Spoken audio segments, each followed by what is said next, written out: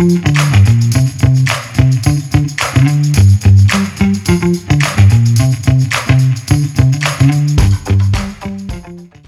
listening to The Running Public. From marathoners to mud runners, we all have the same goal: get to the finish line faster. That's right. This podcast is for you guys, The Running Public.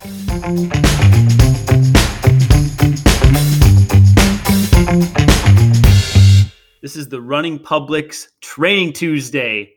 Training Tuesday is where we talk about training only. One topic, we dive deep, we explore it completely. It's training, it's Tuesday. Training Tuesday. Tuesday. All right, Bracken, tell me about your big adventure this weekend. Tell the people how you are now super in shape and ready to fight. Super fit. Well, first of all, I took a look at your Garmin data and saw that you got 90 minutes of sleep. So I thought I'm gonna run more than Kirk slept this weekend. It is true. I got an hour and a half of sleep on Friday night, and it wasn't partying either. That's not why at all. I don't even know the why. If you want to get into the why, we can get into the why. But I had a 90-minute workout with a buddy, and I completed every second of it. Every second. No pain. I mean, that's the thing. The time on feet is incredible. For you to go back through 2 surgeries and now to go for an hour and a half run, I feel like it's kind of a weird milestone for some reason. Like, you will remember this day in the future. Yeah, because the last 3 Saturdays have been the longest runs I've done since Tahoe last year. So 11 months, almost a year. And each one's got progressively longer. I went 60 minutes, 75 minutes, and then I went 90. And I just keep expecting, because I'm only running twice per week. I run on Tuesday or Wednesday, and then I run on Saturday. And all the rest is on the bike or running, but it's on the treadmill above 8 or 10%. So I'm still getting the running motion, but I'm not impacting the ground more than twice per week. Right. And so I just keep waiting. Like, I went into this one thinking, all right, at some point by 40 or 60 minutes, I'm going to start aching and feeling really tired and sluggish. And then by 60, I thought, well, it'll hit me by 75. And then I got to the end and I had fatigue like you would have, but nothing crazy. That's fantastic. And the day after, really, now we're talking the aftermath. All good? Yeah, all insertion points are sore. Oh, that's expected, though. Those are the ones that take it. Yeah. Yep. Yeah, because my right leg is clearly still a little bit weaker when it has to extend. Like, when I'm underneath myself, there's maybe a 5% difference in power in my legs. But when I'm off canter or one leg way in front or off to the side, when it's stressed atypically, that's when it shows up, all the little connectors. And that's what's sore today. And we got 1,700 feet of vert, which is the most I've done. So, well, it says 1,700 feet of descending as well. And that's the thing. The 1,700 feet of pulling myself uphill against the ground behind the knee, some insertions there are sore, but the quads actually, last week, I had to walk downstairs holding the railing for 4 days. And this week, I don't have any DOMs of descending. So already that impact is being adjusted to. Watch out, OCR stars. Bracken Cracker's coming for you. It's coming. Why did you only get 90 minutes of sleep? Oh my gosh. I'll keep it brief. But as you know, I am a bow hunter. I deer hunt, and it's been opening weekend. I know some of our listeners probably all aren't on the camp of like supporting that, but I would rather have my hands on the food I eat instead of go buy it saran wrapped in a grocery store. And that's kind of where it starts. And I love being outside, and I love covering ground on my feet, and all those reasons I do it. It's great. Well, I was able to shoot a deer on Friday night. Congrats. No, not congrats. Oh, you lost it. Yeah, I'm like the ethical side of bow hunting. I know it's a running podcast, so I'll give this like 2 minutes, but the ethical side of bow hunting is like important to me. You take ethical shots, you make sure it's clean, quick kill, and you make sure that the animal doesn't suffer. I don't like to go hunting these bang bang shoot 'em up like guys like to go out and kill things. Like, I do not support that even a little. And so it really bothers me when I don't do something by my like moral standards. And so I shot this deer, and it was a really nice 8-pointer, and it ran off. And 5 hours later, we still couldn't find it. It was 2 a.m. We tracked it for like a half mile, and we were just delirious. So I was like, I need to drive home and get some sleep because I'm not productive anymore. But the problem is it's summer still and it's warm. So if the deer did expire and we let it sit too long, then it's useless as well. So I drove home an hour and a half, got home at like 2:30 in the morning, set my alarm for 4, and got up at 4, made the drive back to get out there in the morning when it was still cool, to continue searching, to do all I could to recover the deer, and couldn't find it. And we had to go early because the day was going to get warm. And if the deer did expire, it would have, gotten warm. That would have been bad. So that was my Friday night and Saturday morning. Much to my dismay, I am sitting here in front of you, venison-less and heartbroken. So 90 minutes of sleep, Bracken. Well, I'm sorry to hear that. That's a frustrating weekend. Oh no, it's okay. I mean, it's. I just feel bad for the deer.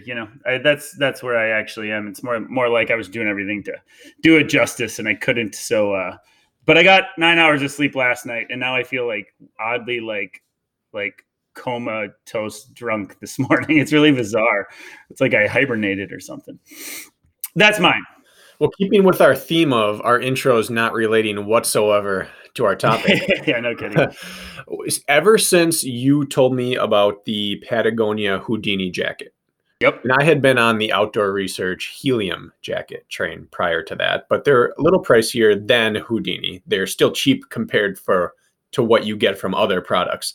Yeah. And ever since you told me about that, and I went out and found it and bought it, people have been bombarding me with messages asking for things that we use on a daily basis. They just want like the gear I use episode.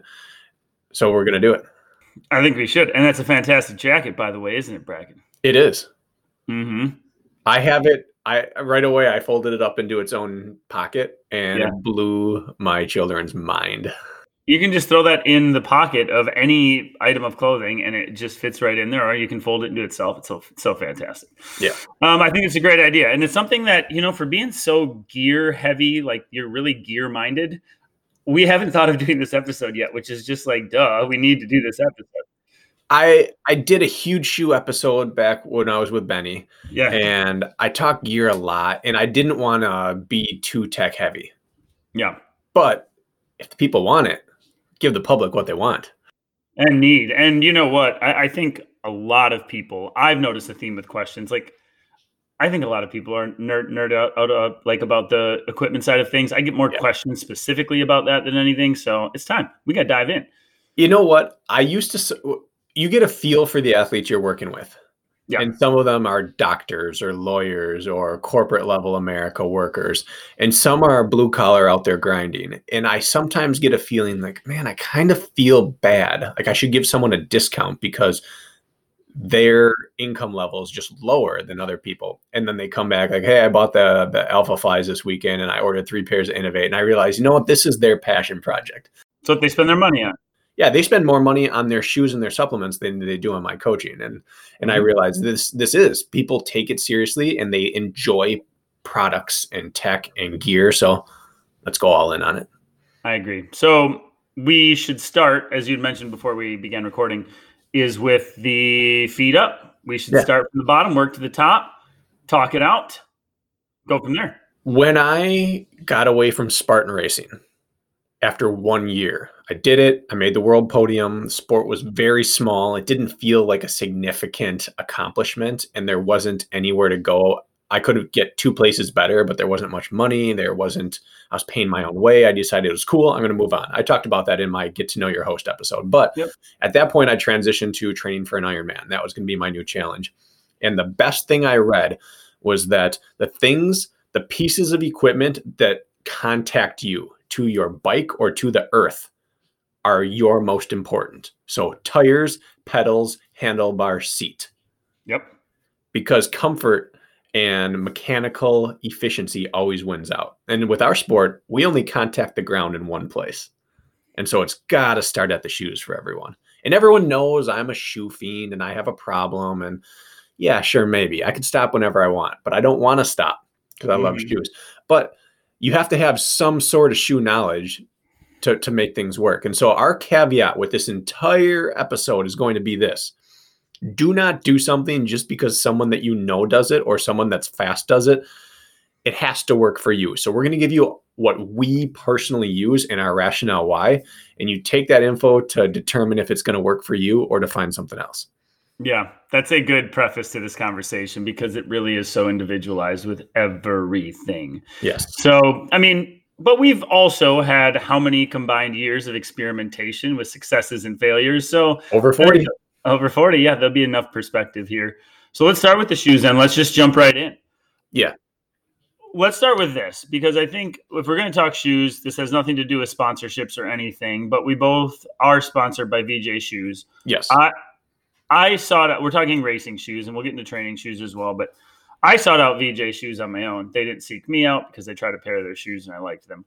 And I've been happy with them ever since. So I race right now in VJ Shoes, half because they're very durable. I love my Hokas. My what's the blue? The Evo Jaws. The Evo Jaws are so fantastic. It's probably the best feeling racing shoe I've ever worn if you're going to wear them for one or two races. Mm-hmm. And then they blow out. The VJs are a good mix of speed and comfort, and they're built to last. And so that's the shoe I've landed on for racing and don't plan to go anywhere. What about you as far as racing shoes go? Well, I have racing shoes for everything. So I will start by saying that I have been a VJ athlete for 2 or 3 years now, but my contract that I signed with them is the coolest contract I've ever seen. Yep. It says when it says what they will do for me, and then at the end it says what you will do for them. And my requirement is literally maybe I shouldn't. Yeah, whatever. It speaks highly to their brand. I should wear VJ shoes when appropriate and when I feel it's the best shoe for the course. That is literally my contract with them. So I get as many shoes as I want. They help me out, but I only have to wear them when I think they're appropriate. And that sums up VJ shoes to me in general. So when I'm running OCR or trail races, if I am running under 2 hours, I am in VJ shoes every single time. The Extreme for the vast majority of the races, the IROC, currently the IROC 3s for anything that is really muddy, gnarly, requires the best grip that I can possibly find. And the Maxes I use for long workouts and rocky, firmer ground racing. So that's where I use my VJs. If I'm not in VJs, I'm in Innovate. Yeah, I really love the X-Talon lineup. They are fantastic. They are more comfortable to me than VJs are, and they fit a wider range of feet in their shoes, because VJ is historically stiff and narrow. Yeah. But they do not have the longevity, and they do not have as good of a rubber as VJ has. So that is my off-road trail racing. The only caveat there is that I wear Hoka for all of my easy and recovery runs and for races longer than 2 hours. I love the Evo Speed Goat, the regular Speed Goat. I love the Challenger ATR as well. So those are my 3 Hokas that I wear every single week. One thing I would like to add to the VJ conversation real quick is I love their Max for road running and track work. I mean, I did my 5K time trial before I got injured in my Maxes on the cement. They're actually oddly responsive. They're very firm rubber, but there's enough shoe there to give back really nicely. And so I hate to say it, but if you want a versatile shoe, I've done all my speed work on the track in my Maxes lately. Not lately, but before I got hurt. And they're fantastic. The Max is because the tread on the bottom is so cubed and flat that it still strikes the cement or flat terrain like a road shoe kind of does, but it has a little more ump. So I think it's a fantastic shoe. If I run, for example, a stadium race with a lot of turns, I'm going to wear the Maxes over. And I have a bunch, I just bought a bunch of Skechers fast, flashy for when I run again, which is silly, but nothing holds my foot in and lets me navigate left and right as well either. So I think that Max is a fantastic, throw them on the track, see how you like them. I think it's just really versatile that people don't talk about with that shoe. And I can see it. I wore it when I did at the time, the mile record for dribbling a basketball on the track. I wore the Maxes. Okay, good. But I cannot take them on the road. I just need more shoe underneath me. So it does not work for me, but it works for a lot of people. I'm talking 5K or under. I still wouldn't. Even yesterday, I wore them on my 90-minute trail session, and we crossed a bike path a couple times. And right away, as soon as I hit that, I thought, I'm just not comfortable on pavement in these. Oh, I love them on pavement. I know you do. And for the roads, I guess we got to talk roads because a lot of people run on the roads constantly. I'm a big fan of my Hokas as well, actually. Mm-hmm. I love them. Fit my foot well. That's what I do all my tempo and threshold work in. Any intervals longer than a mile. I'm in like my Hoka Cliftons, which is kind of crazy, but they work. So yeah. So do we want to add any more to the shoe conversation there? Oh, of course I'm going to. Yeah. All right. I mean, we're going to be like a half hour in. We'll still be on them if I'd allow you to. I'll keep it concise. Okay, do it. On the roads for easy and recovery days, I'm in the Hoka Clifton as well, but I will take my Evo Speed Goats on the road. They're light. They're the thing about the Evo Speed Goat is it is the regular Hoka Speed Goat stripped down a little bit. There's a little there's a little bit different version of their foam in it. The heel feels about the same cushion. The forefoot does feel noticeably less plush than the regular one. And the upper is stripped back for better ventilation and drying when wet. But what I found that leads to is a little more instability off trail. So I really love them for like a Tahoe type course, but I couldn't wear them in West Virginia. Mm-hmm. And Rebecca Hammond wore the Speed Goat in West Virginia, but not the Evo version. Right. I don't know how you would because they do rock a little bit back and forth. I've noticed that. Yeah. But on the road, that Evo Speed Goat feels like a really cushioned, more dynamic version of the Clifton. Anyways. And a great middle ground on that is the Torrent is a fantastic shoe where I saw people wear it in Big Bear, for example, but yet like the tread is so not so aggressive where like I've done road runs on them because it's like, it's such a good balance shoe, the Torrent, and it's 8.5 ounces. It's like actually a really good shoe that I might just start putting in the rotation more, but look at the Torrent as well, because it's just so, if you think of like, I know people are willing to buy gear. We just had this conversation, even if they're not millionaires. You think of really well-rounded shoes, and if I'm just thinking out loud, like the Torrent and the VJ Max for me, like I could wear on the road or on the trails, up or down with both of them, and they would cover all my bases. And I could train in them or I could race in them. So I like both of those just because they're so, I don't know, multi-purposed. I have the Torrent as well. I feel like the Torrent is what would happen if Hoka tried to make the VJ Max. Totally. It's more of a stripped down shoe, but it's still a real shoe. It's not the big plush Hoka shoe. It's not at all. You're not running in a Hoka in that shoe. On the road, if I am racing 10K or under, I am in Skechers, the Gomeb Speeds. I did all my work in the 5s the last year and a half, and now I'm in the 6s.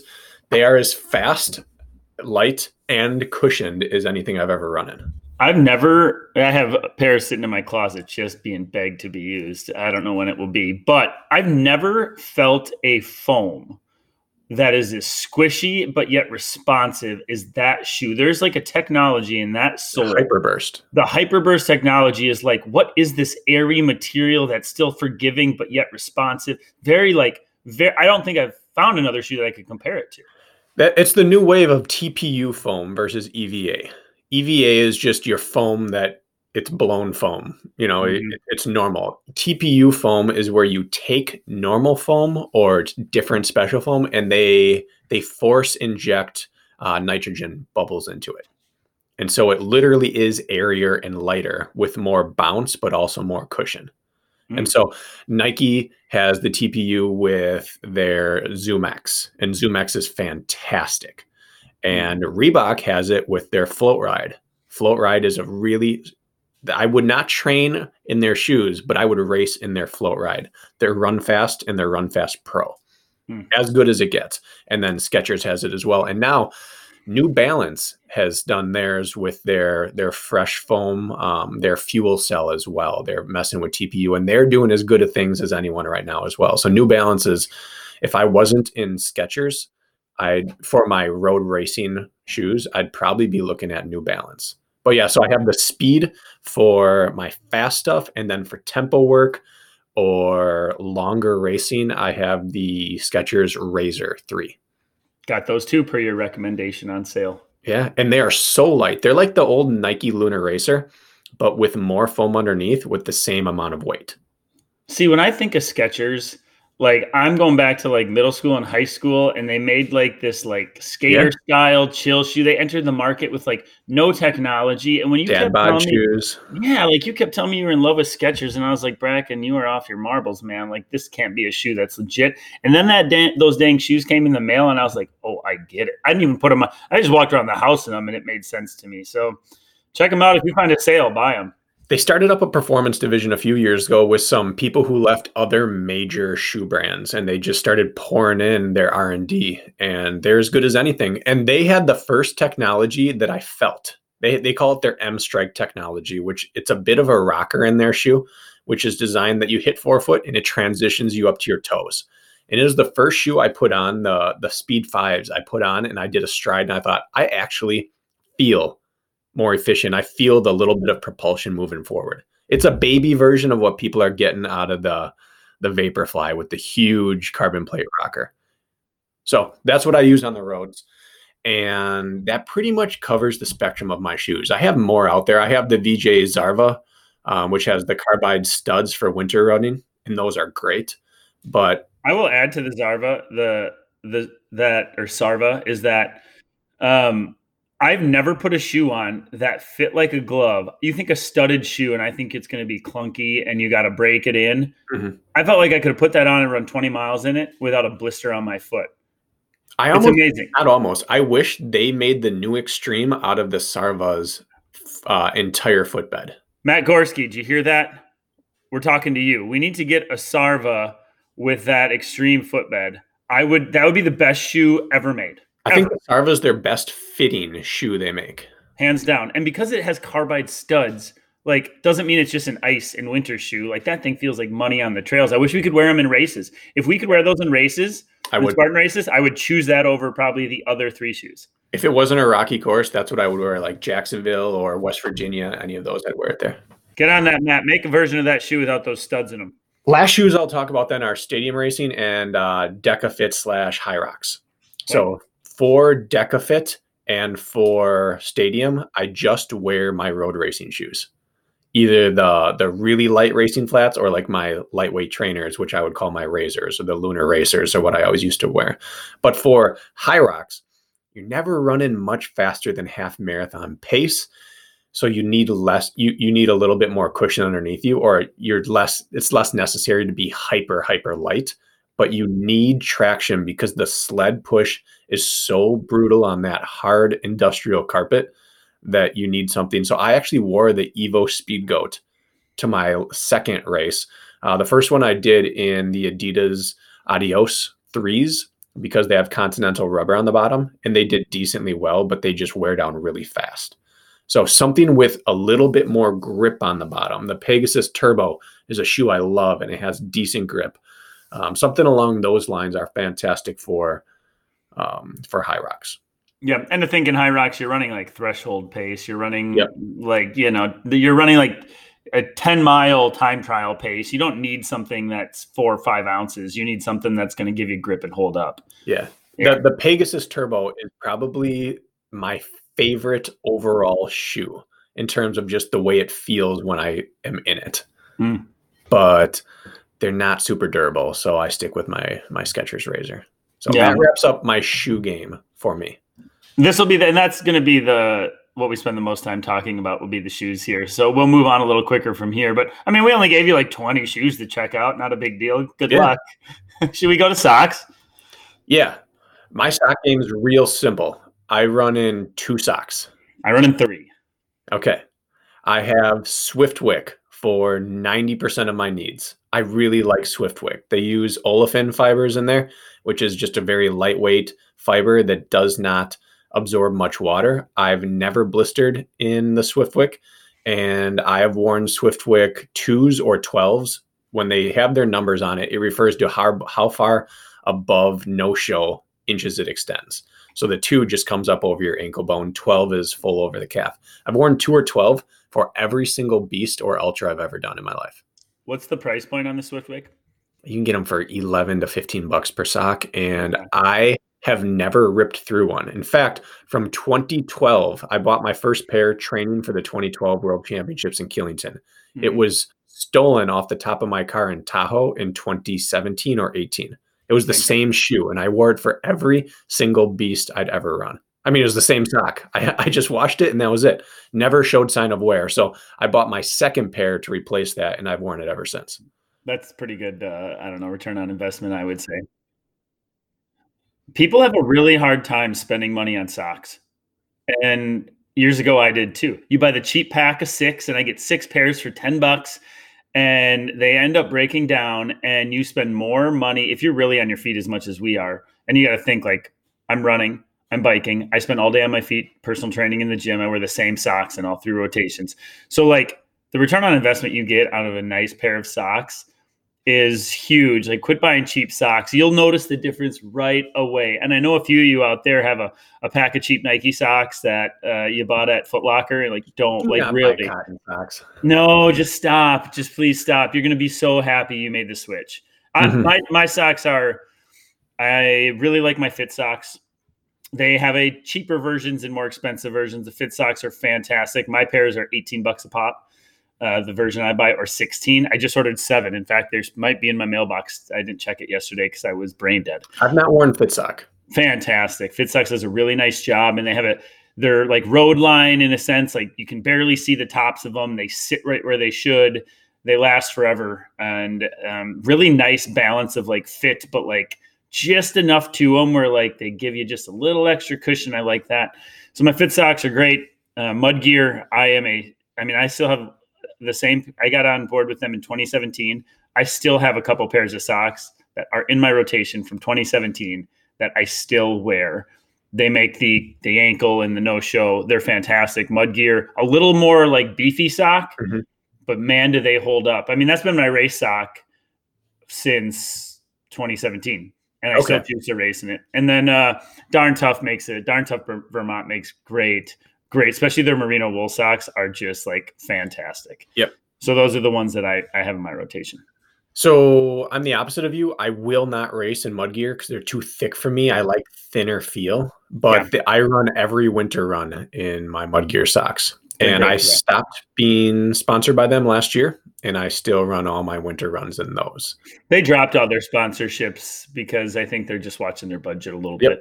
Yeah, no hard feelings there. Just it wasn't going for me. And Darn Tough, I do not wear anymore. I had 1 pair. I liked them. I just didn't like them more than Swiftwick, and I trusted Swiftwick. But if people want merino wool, you go to Darn Tough because they guarantee their socks for how long, Kirk? Life. For life. So for life. If you're having a hard time buying an $18 or $20 pair of socks, go buy one. And if they ever go wrong, they just replace it for you. Yeah. And they make some, like, we're talking about winter running. I know it's summer, but winter is inevitable. The Mud Gear is a great option just to keep those toes warm. But the Darn Tough makes even like a more bulletproof sock. I raced in it. I raced in it in Tahoe. So that'd be the first time I actually did not race in my Mud Gear because it had just like enough to it. And it was 30 degrees out and it made sense. And the thing is, when you get like those more plush socks, they're more likely, I feel like your foot's more likely to shift around in your shoe. Yep. And when they get wet, the Mud Gear Darn Tough do not. That's how I landed on them. I've tried a number of socks, and Christ, Mud Gear was another company that I wore their products and then reached out about sponsorship and said, "Hey, I'm Kirk. Nice to meet you." Like, because I believed in the product before I bought it. So I just think sometimes people think like heavier sock and then you think sloppy, and those two companies are not. And so they're good ones to go to if you like a heavier sock. Now, because of my track background, I have a hard time feeling fast wearing socks because you just don't really wear socks with spikes. So I race barefoot a lot. With all sprints, I'm barefoot. And even in like your VJs and Innovates and all that? Innovates for sure. Innovates never caused me issues. 1 pair did, but when I'm not sockless, I wear athletic peds, like the type that women wear under their casual shoes. I wear an athletic. Men wear those too. Darn right they do. Sperry topsider, loving men wear those little things. Yeah. I'm a sockless guy with my Sperry. But there's a Reebok made the pair I liked the most because it was the most durable, but it also was not thick. It was super thin. So I'd put those on. It basically just protects your toes and your heel, the 2 hot spots where things could rub. And yeah, I've worn those with VJs, Innovate, Hoka. I wear them in all my stadium races. Because stadium races, I would go sockless, but we turn so much that I just don't want to risk chafing in hot spots. So I wear them for all of that. And I burn through those. If I get 5 races out of a pair, I'm really happy. But I usually get a 3-pack for $12 or $15 and I keep them going. And they just look so sexy on your feet when you're not wearing shoes too. They just look real nice on those. Yeah, real pretty. Let's move off from the socks, right? I will just say though, if I could choose only one sock, it would be Swiftwick and the Aspire line. Swiftwick makes cushion. They have like a Nexus line, Aspire, Pursuit, all these things. They make ski and snowboarding specific socks. I race in the Aspire and train in it. It's thin, but not hyper thin, but it's thin enough. And they make every range of height for that. So anyways, my specific one is the Swiftwick Aspire. Got to get that out there. I don't think I'm quite as particular with my sock game as you are. I am. I'm picky about everything. But if I could pick one, it would be my mud gear still. If I had to think what it would cover all the seasons and what I'm happy with for most performances. They came out with a really short like ankle sock last year. Mud gear did, and it is lighter than the higher cut version. And those are just a fantastic sock. Have you run in that one? I have not. Yeah, they're great. It's like an ankle. It's fantastic. Okay. Let's what's next? If we're working our way up the leg, I think we're getting to let's talk underwear, Bracken. Yep. Undies, skivvies. So I've tried many types of performance running underwear because I am not about wearing just the flimsy liner in split shorts, and I'm not about wearing compression shorts with nothing underneath. It's a family show. We're not about that. So I have settled on Jockey microfiber briefs. Okay. That fits me the best. It chafes the least. One of the things you run into with these performance briefs is that they're too narrow. They end up riding up your crack a little bit. They don't fully hold all the boys in if you're bouncing around doing OCR stuff. How many? All the boys? How many boys you got going on? More than one requires all. all the boys. All the boys. Okay. All right. It extends slightly farther out onto the thigh. It's still a normal brief cut, but it's not like a bikini brief. And so it keeps me in place. I do not chafe in it. And again, I've worn this for everything from a 1 mile race all the way up to an ultra. What's the price point on those? I think I get 3 or 5 in a pack for $20. They've discontinued them and I'm on my last pack. So I have to find a replacement for it. $20 for 3 to 5 is cheap. I pay 60 or 70 for 3 pairs of underwear. Mm-hmm. Granted, they feel so smooth against the skin, but that's a way better bargain if you really like them. I do really like them. And they used to be like $8 for 3 pair because they weren't intended to be anything other than breathable briefs for men on a daily basis. But I found they worked perfect for running. That's a good recommendation. And for the record as well, so the public knows, it's the only situation that I wear bikini briefs in my life. We've gone to the beach together, Bracken. You don't have to lie. Well, at the beach, but I'm talking under as skivvies, as base layer. I'm a boxer brief man until I run, and then I put on those tactical briefs, and we get rolling. I am. When I first got into the sport, so I wear these just in life. I wear these H&M sport trunks. Okay, they're like $3 for 15 of them. They're like shortcut, maybe like a 4 to 6 inch $3 for 15 or 15 for 3. Let's go with 15 for 3. I was going to say, Kurt, these are made out of paper.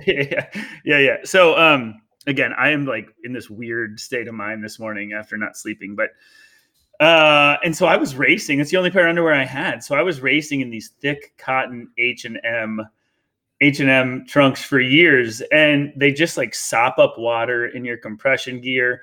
And but the one thing I liked about them, and I've never shared this with anybody, Bracken, is that like where your package is, they're kind of layered over so you can, they have like the little seam so you can use it to go to the bathroom. Well, the water really bunches up there. So it makes your unit just look gigantic in the compression shorts because they're just so like cottony and full. So I thought about changing them for years. And then I was like, man, I don't know. And I would get comments on photos from like creepy people on the internet sometimes. But ultimately, I realized that performance was more important than, show. So I made the switch to underwear and I haven't looked back. But hey, if you want to go and impress some people, wear those H&M sport trunks with your compression shorts. There's the tip of the day, folks. You can't say tip in this episode. I just looked downstairs and Jess is smirking as I'm talking. Hello, Jess. Jess is walking in the background. She's doing laundry. Okay. Underwear. Anything else we want to grab onto there?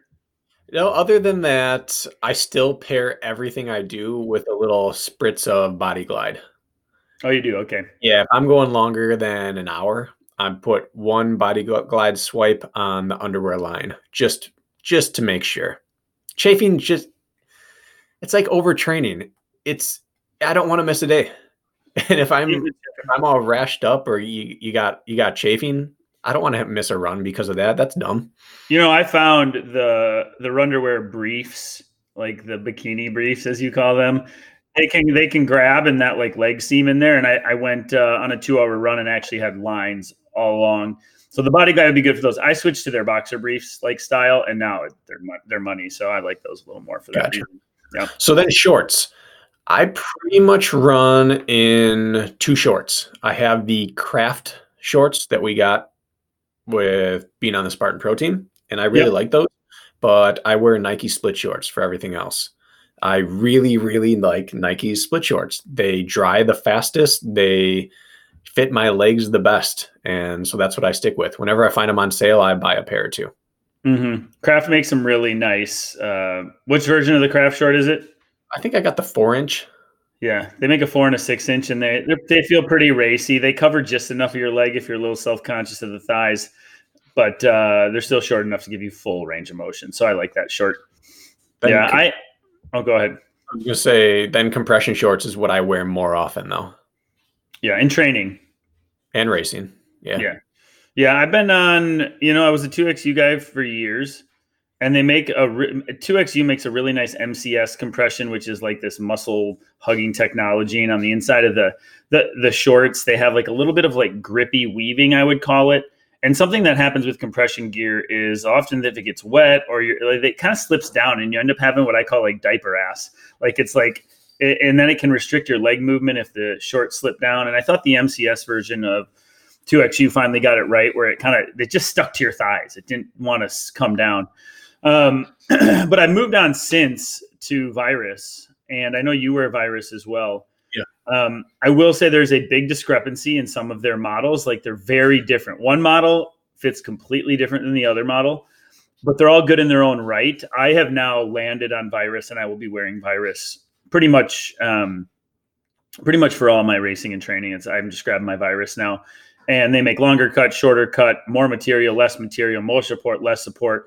But the theme with them is they all seem to really like kind of stay put on my legs once they're there. And I really like that. So I'm a huge Virus fan. And then if I am wearing loose shorts right now, it is Craft. I don't know what version. I think it's the same one you wear. I may even start racing in it just because I like how free my legs feel, but they still stay put. So that one Craft short, the 4 or 6-inch, and then Virus is pretty much everything I'm wearing on the shorts front. That makes sense. I race in Virus a lot, training them a little bit. They're more snug. They're tighter on me. They just fit smaller. And I actually don't like the feel of compression. I like a more of a spandexy feel. I might size up with the Virus. Yeah. I would start by sizing up. Mm-hmm. And they shrink if you like, and if they're too big and you wear them and then wash them once and dry them, which you're not supposed to do, then they'll probably fit perfectly. So I would err on a size up. I agree. I really like training in compression that is not compressive. So the Nike Pro line I really like for that. Reebok makes some. Adidas, their Tech Fit line I like a lot. I just have a mishmash of compression shorts from throughout the years. Mm-hmm. But for racing, I tend to go towards Virus. And that's a brand I was getting for free for a while. And you were? Yeah. And just because they liked my quads. You do have nice quads. But that stopped, and I still use them because there's a theme with your sponsorships here, Bracken. What's going on? First is that I'm terrible at social media. Second, I haven't raced in a year, and third is COVID. So, man, odds are against us. So, but still, I feel it speaks well to the brand if they stop supporting me and I still wear them. And then long tights, there's only 2 options for me: Nike and Craft. At this point, Craft makes such a good type, man. I am so thankful Spartan partnered with Craft because we started getting those merch codes for podium bonuses. Mm-hmm. And their thermal tight, their winter running tight, is the best, most comfortable winter running tight I've ever worn. So great. I have a pair of wind blocker from Nike that are not as comfortable, but they really do a good job blocking wind. But I wear the Craft now probably 90% of my winter runs because I like them so much. But I only like their winter version. Their Spartan version that they have, I don't like that very much. It sags, it's not comfortable, but the winter version is a little bit almost fleecy, and it just sits and it's so comfortable. In fact, I wore that for the 90 minutes on Saturday because I wanted my knees to be extra warm because of surgery and such. I wear those. I have, I just looked at my closet actually this morning, and I think I have about 40 pairs of compression shorts and about 30 pairs of compression tights. I have a problem with that, Bracken. Okay. My intervention might need to happen in regard to tights, but I also in the winter really like a looser fitting because I just feel like I wear like a Brooks fleece lined. I have a Craft fleece lined as well. They're fantastic. When it gets real cold, sometimes you just need a barrier. You and I are different there. We are different, but I just feel like I need a barrier. My legs heat up a little more, and I like to run hot. So I'll wear a thin pair of Craft, and then over them I'll put a fleece lined pant if it's below 15 degrees, and that really helps. When it was negative 48 or 52 with wind chill that day, I ran in underwear, compression shorts, and my Craft thermals over the top, and that was it. And you were good. Yeah. My legs are never cold. It's like hands, face, forearms. It's the knees, though. The knees are the problem when it gets cold like that, and you're going to have knee situation if you have one layer over the knee. That's what I notice on me. And then if you don't wear enough layers, you get back inside, and those knees just ache for an hour or two. At least I experienced that. And I've never had that, but now with 2 knee surgeries this year, I think I'm going to have to bundle up a bit more. But so I'm simple down low. Craft for pants, and Virus for compression shorts, or something flimsy. Even the East Bay stuff. East Bay makes really light, like $7 to $9 compression shorts that are not compression at all, and I train in those a ton. Yeah, there's another company called Gore. I don't know if you've worn Gore. They have the compression feel as well, where you put them on, you can't even tell you're wearing anything. Yeah, the Gore makes a nice little line too, and so I rotate through those. At least I do for training. That's a good segue to upper body then for me. If I'm wearing a shell, a long sleeve top, a wind shell, anything that's supposed to be fleecy or warm, I think you cannot go wrong with Gore, Craft, or Salomon. None of them. Those 3 brands will last forever, and they will handle the elements.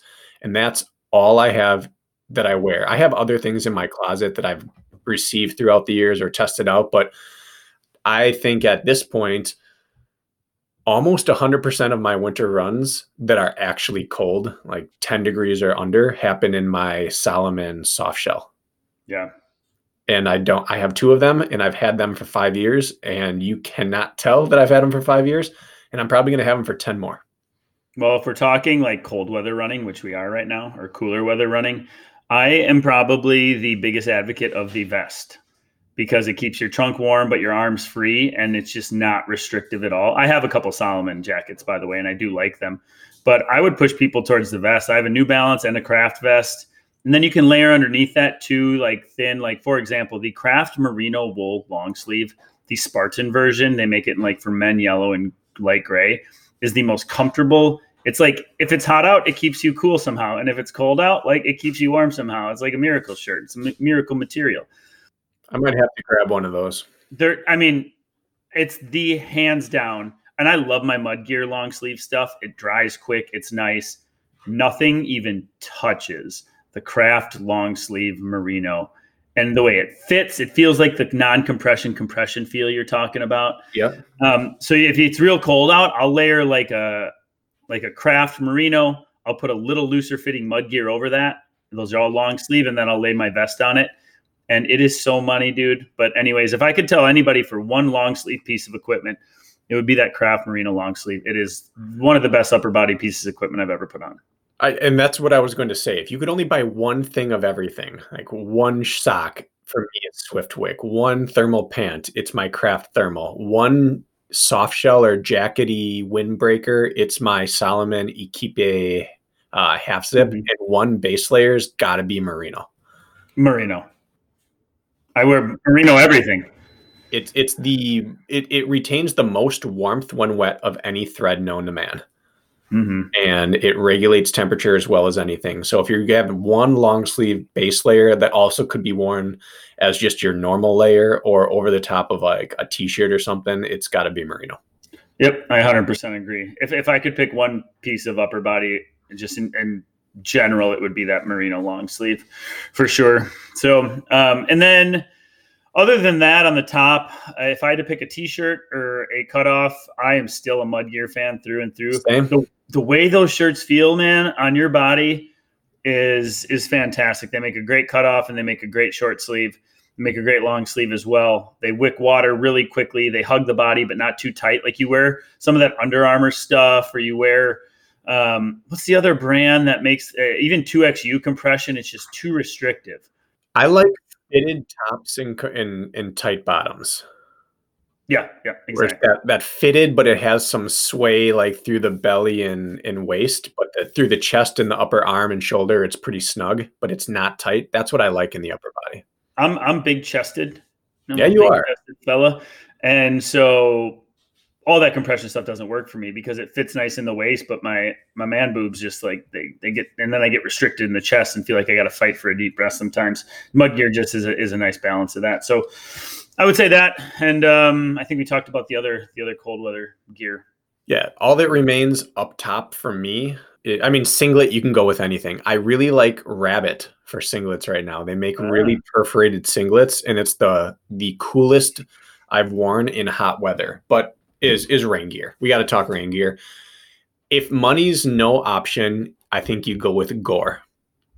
Their Shake Dry, I think R7 or R5, they have a lot of different products they make, but their Gore Shake Dry material is the best on the planet, in my opinion. It's the lightest, most breathable, and most waterproof. Those are the three things you look for in waterproofing: is light, breathable, and waterproof. And they are at the top of all three. It's unbelievable. However, you can't go wrong with Craft. And again, you can't go wrong with Salomon. But I have the Patagonia Houdini right now, and I had the outdoor, which is not waterproof. It is DWR treated, so it's water resistant, which Correct. Basically means you can withstand light rain, but a downpour, you're going to be soaked. I mean, yeah, the thing I like about that jacket, and that's the one that when I found that jacket, I was like, how did I not discover this thing? Because it weighs half an ounce. It doesn't even weigh half an ounce. I don't know what it weighs. Yeah. Whatever's less than that. Is it does such a good job. If you're looking at like not bogging yourself down, especially in a race, the way that thing retains heat, it is thinner than a sheet of paper. I would say thinner than a sheet of paper. Wouldn't you, Bracken? Yeah. It has to be thinner than paper. I can go out and run in 15-degree weather. And it's soft. It's not soft. Yeah. And I can go out and run with a t-shirt and that Patagonia Houdini jacket on in 15 degrees. It blocks all the wind from hitting my skin. And it's like a little like sauna in there, and it retains all my body heat. It's one of the most incredible pieces of equipment for like minimizing like volume of clothing with maximizing just trapping body heat. It's such a brilliant piece. And like in Tahoe, I wore that Patagonia jacket during the swim. I said, screw it. Like, I know this thing's going to dry. By the time we were to the bottom of the mountain, and it's a cold, balmy day. It's not like things are going to dry fast. It was like 22 degrees or 26. Right. That jacket, bone dry by the time we got to the bottom of that first descent after doing the lake swim. And my body had heated right back up because that thing acted like a thermos, and it was incredible. In fact, I was so hot when I got to the bottom, I had to take my gloves off and everything in 20 or 30 degrees because it kept me so warm. So it's just such a nice jacket and bang for your buck. It's $100 if you buy it full price. I think that's worth the investment. I got 3 of them now. Nice.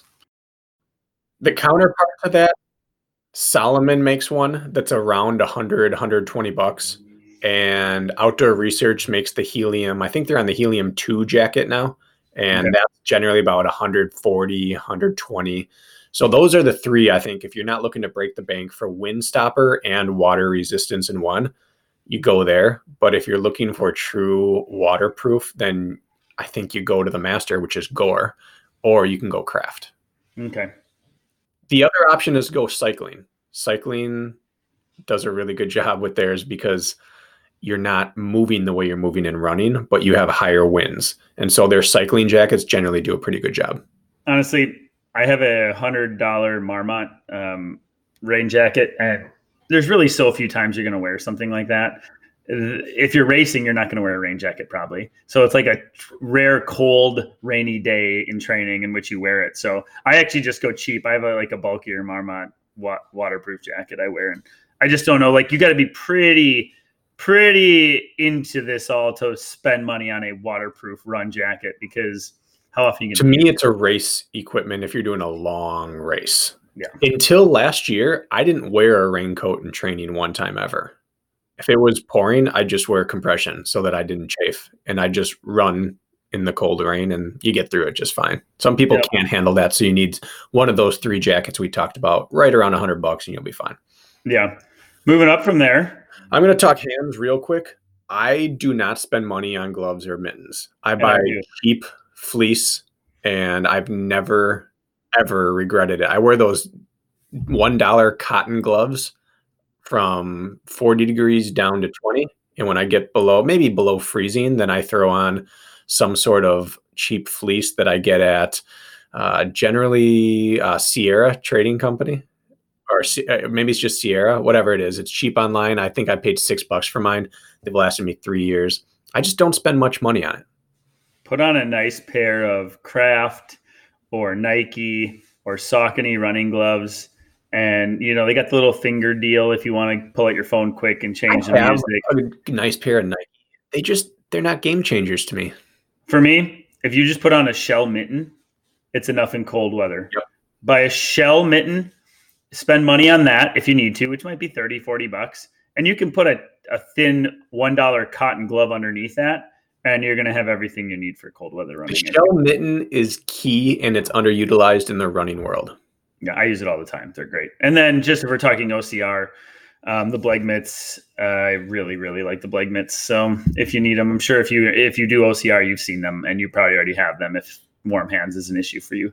My shell is Outdoor Research, and I have their Flurry mitten. It's actually a woman's mitten because the men's, they stopped making it at the time I was looking. So I just got women's large or XL or whatever, and it works with my tiny hands. But it's like a $30 mitten that is wool, and it is so money. Yeah.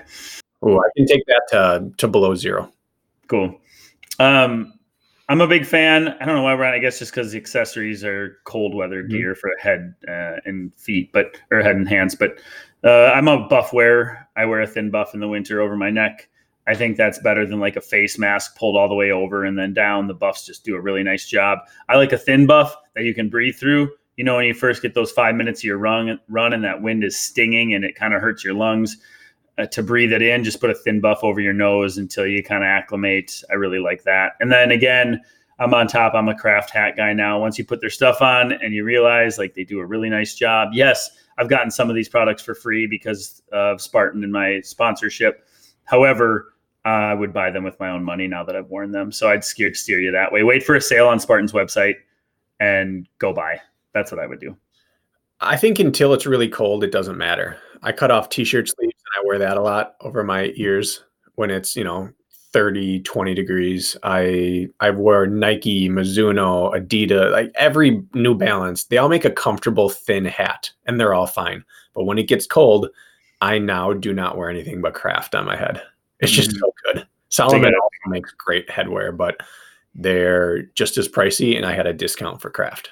Yeah, and you'll see people talking the other end of the spectrum. Like, I run in a hat every day. I have my Legacy Old Favorite, which is like a baseball cap, which I wear in life, which I should never wear. I have like 20 of them. I should never wear working out, but I do. But like the Boco, like you see us all wearing these nerdy looking running hats. They look stupid. They got flat brims. You can flip them up. The Boco brand, I think it's BOCO. Yep. I'm a convert through and through to Boco. You are. They're just a great damn hat, and they just soak up sweat, wick it away quick, and it just gives you that look and feel that you need to work hard. So I love my Bocos. I started wearing a hat when I started buzzing my head really short because I needed to keep the sun off of it, and then I had to keep wearing it because Wisconsin has such bad deer flies. that I need something covering my head and neck.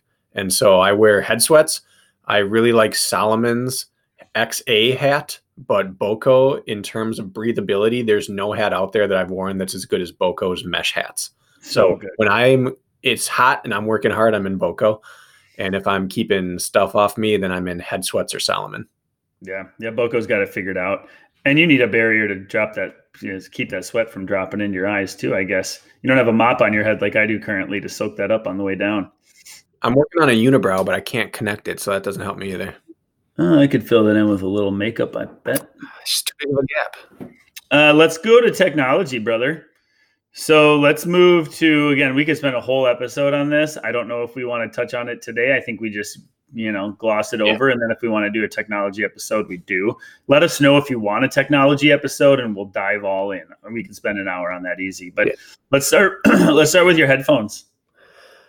I've used a lot of headphones. I've tried J-Sport, their Jaybird Freedom. I think it's Jaybird, not J-Sport. Jaybird Freedom. I've tried a couple of theirs. I've tried Panasonic. I've several different models. My favorite workout headphone is the Apple AirPod. Really? Yeah, it works. They stay in your ear. Well, the version 1 and 2, no, but I bought these little rubber wings that you put over the top and it just clips right into your ear and they stay. But the AirPod Pros are money for that as well. So those are actually my two go-tos. Other than that, I think it's a JBL. You go. I'm going to look it up. This is the one that I use when I'm not wearing one of those, but you talk yours now. Well, I mean, I've gone through so many over the years. We all have. And I have one. I will not go from this. It's the Jaybird Run XT. It's a line that came out last year. Comes with 3 or 4 different ear sizes to slip on. It's got good sound, decent bass, almost good as Bose. Well, I mean, I can literally get them wet as I want because of the sweat, or even if I had to go into some water, I think they'd hold up. Jaybird Run XT is a fantastic.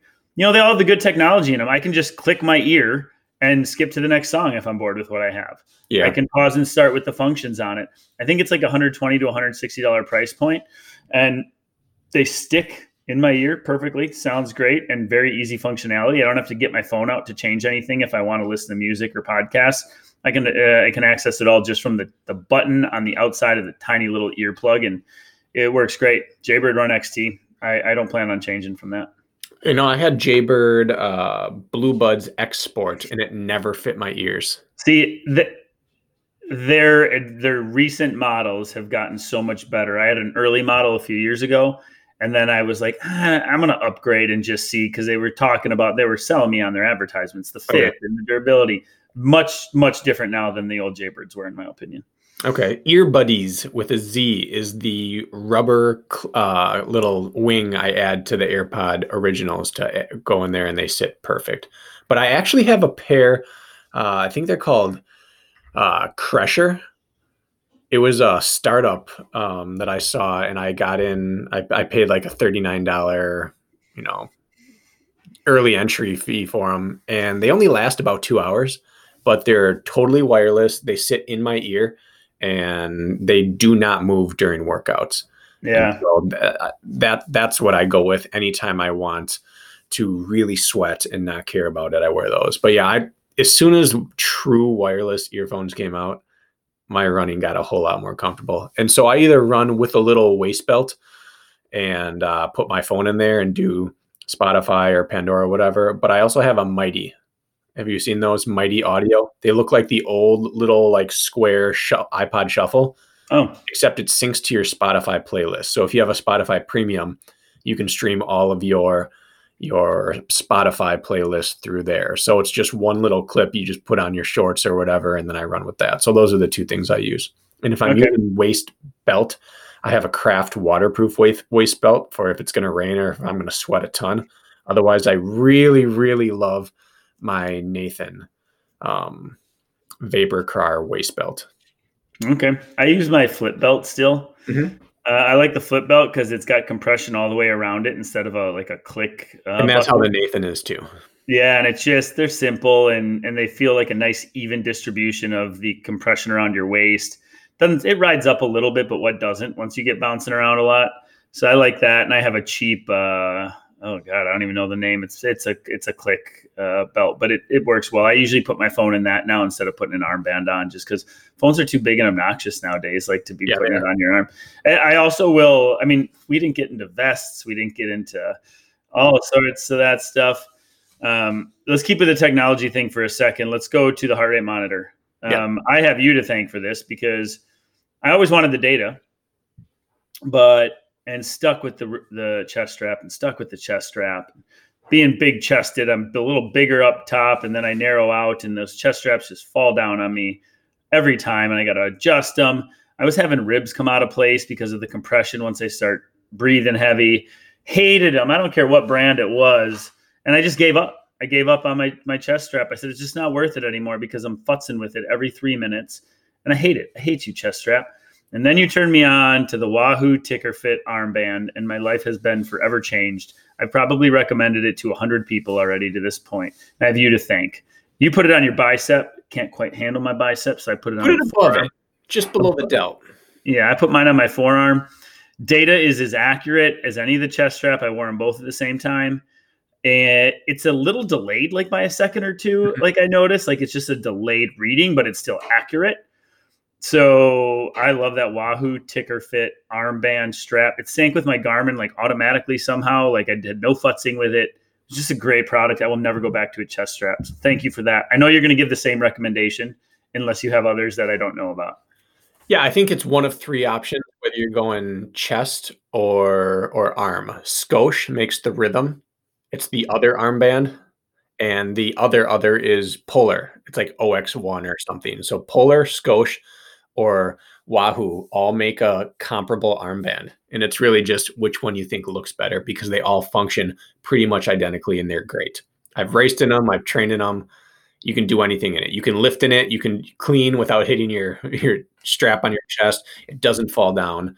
If you're doing heart rate strap on the chest, Polar, Garmin, Scosche, Wahoo, they all make pretty comparable products. So it's just about finding the one that works for your price point and that is comfortable for you.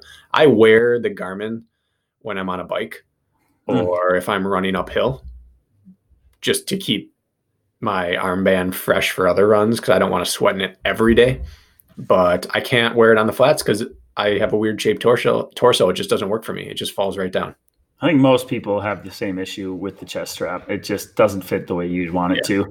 Yeah, and if you're going off of your watch's heart rate data, the watch, if you're only putting faith in your watch wrist unit that's built in, you might as well just throw that data in the trash. Yeah, it's absolute bullshit. It's going to be missing things. It's going to be high or low or up or down or all off depending on a lot of factors. I would not put stock in your heart rate data if you're only going off of your watch's built-in unit. Technology is just not there yet. I just keep mine off. It's more frustrating than anything else.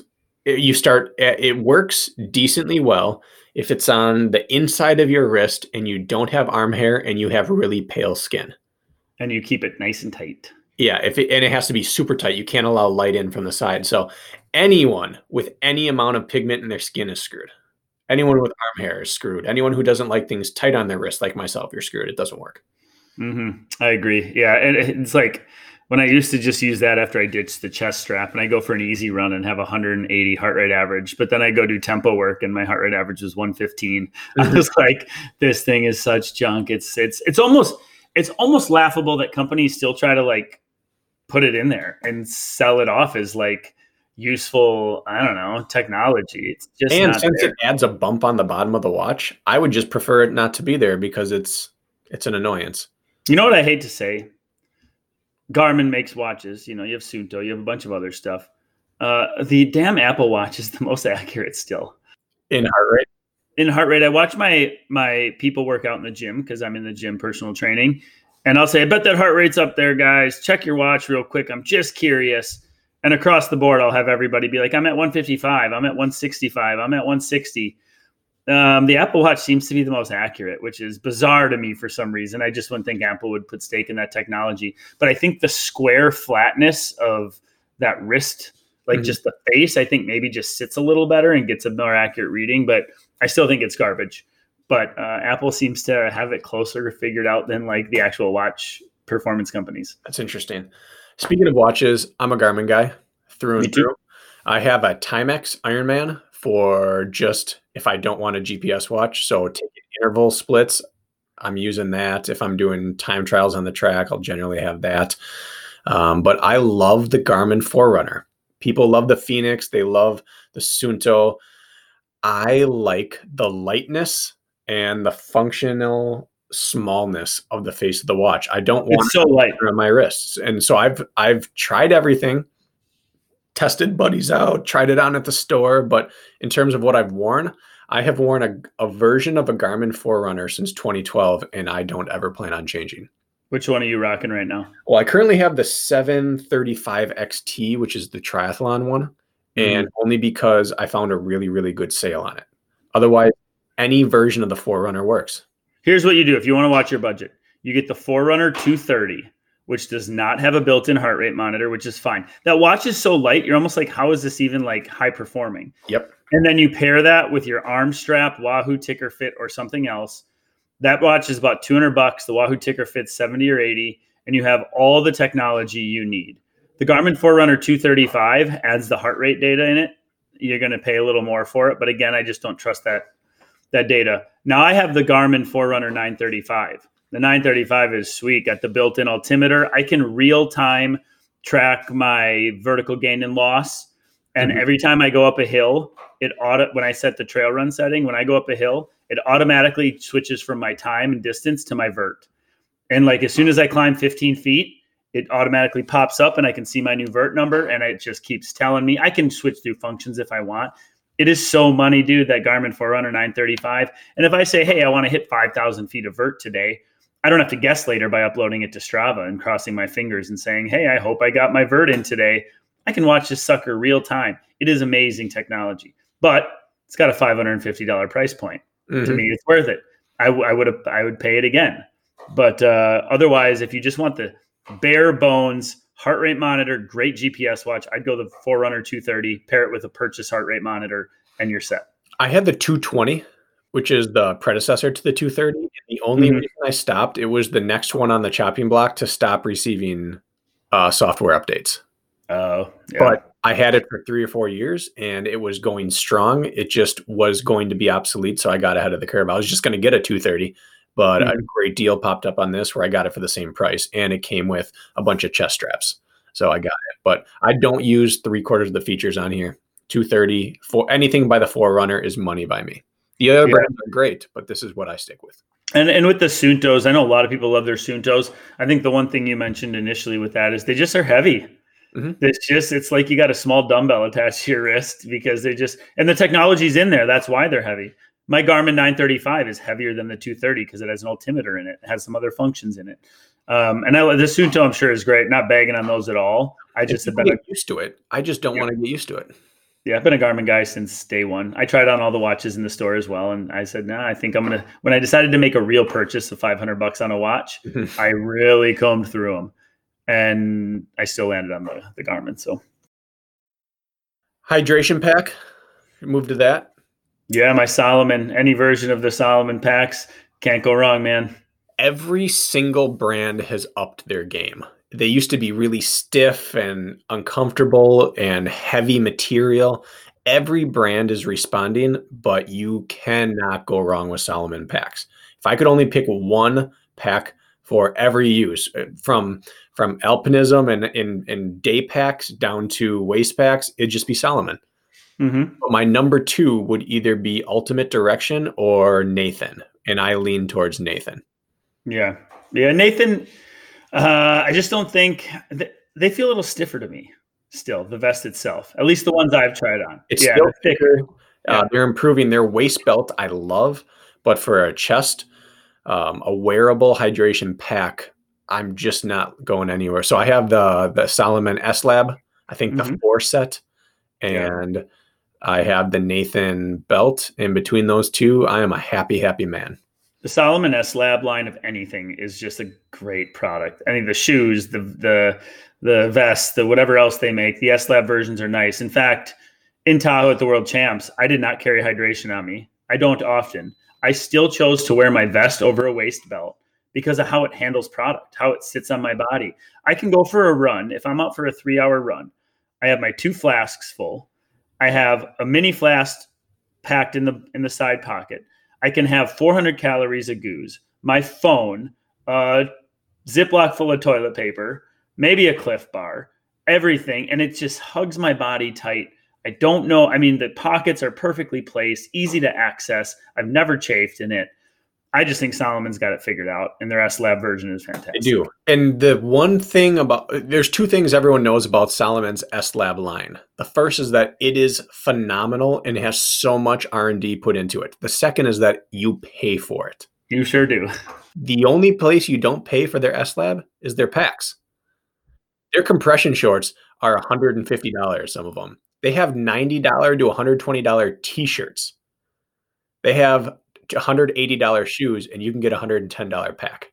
It just doesn't even make sense to me. So if you want to invest in one S-Lab product for the money, you cannot beat the vest. I have one of their earlier versions of the S-Lab vest.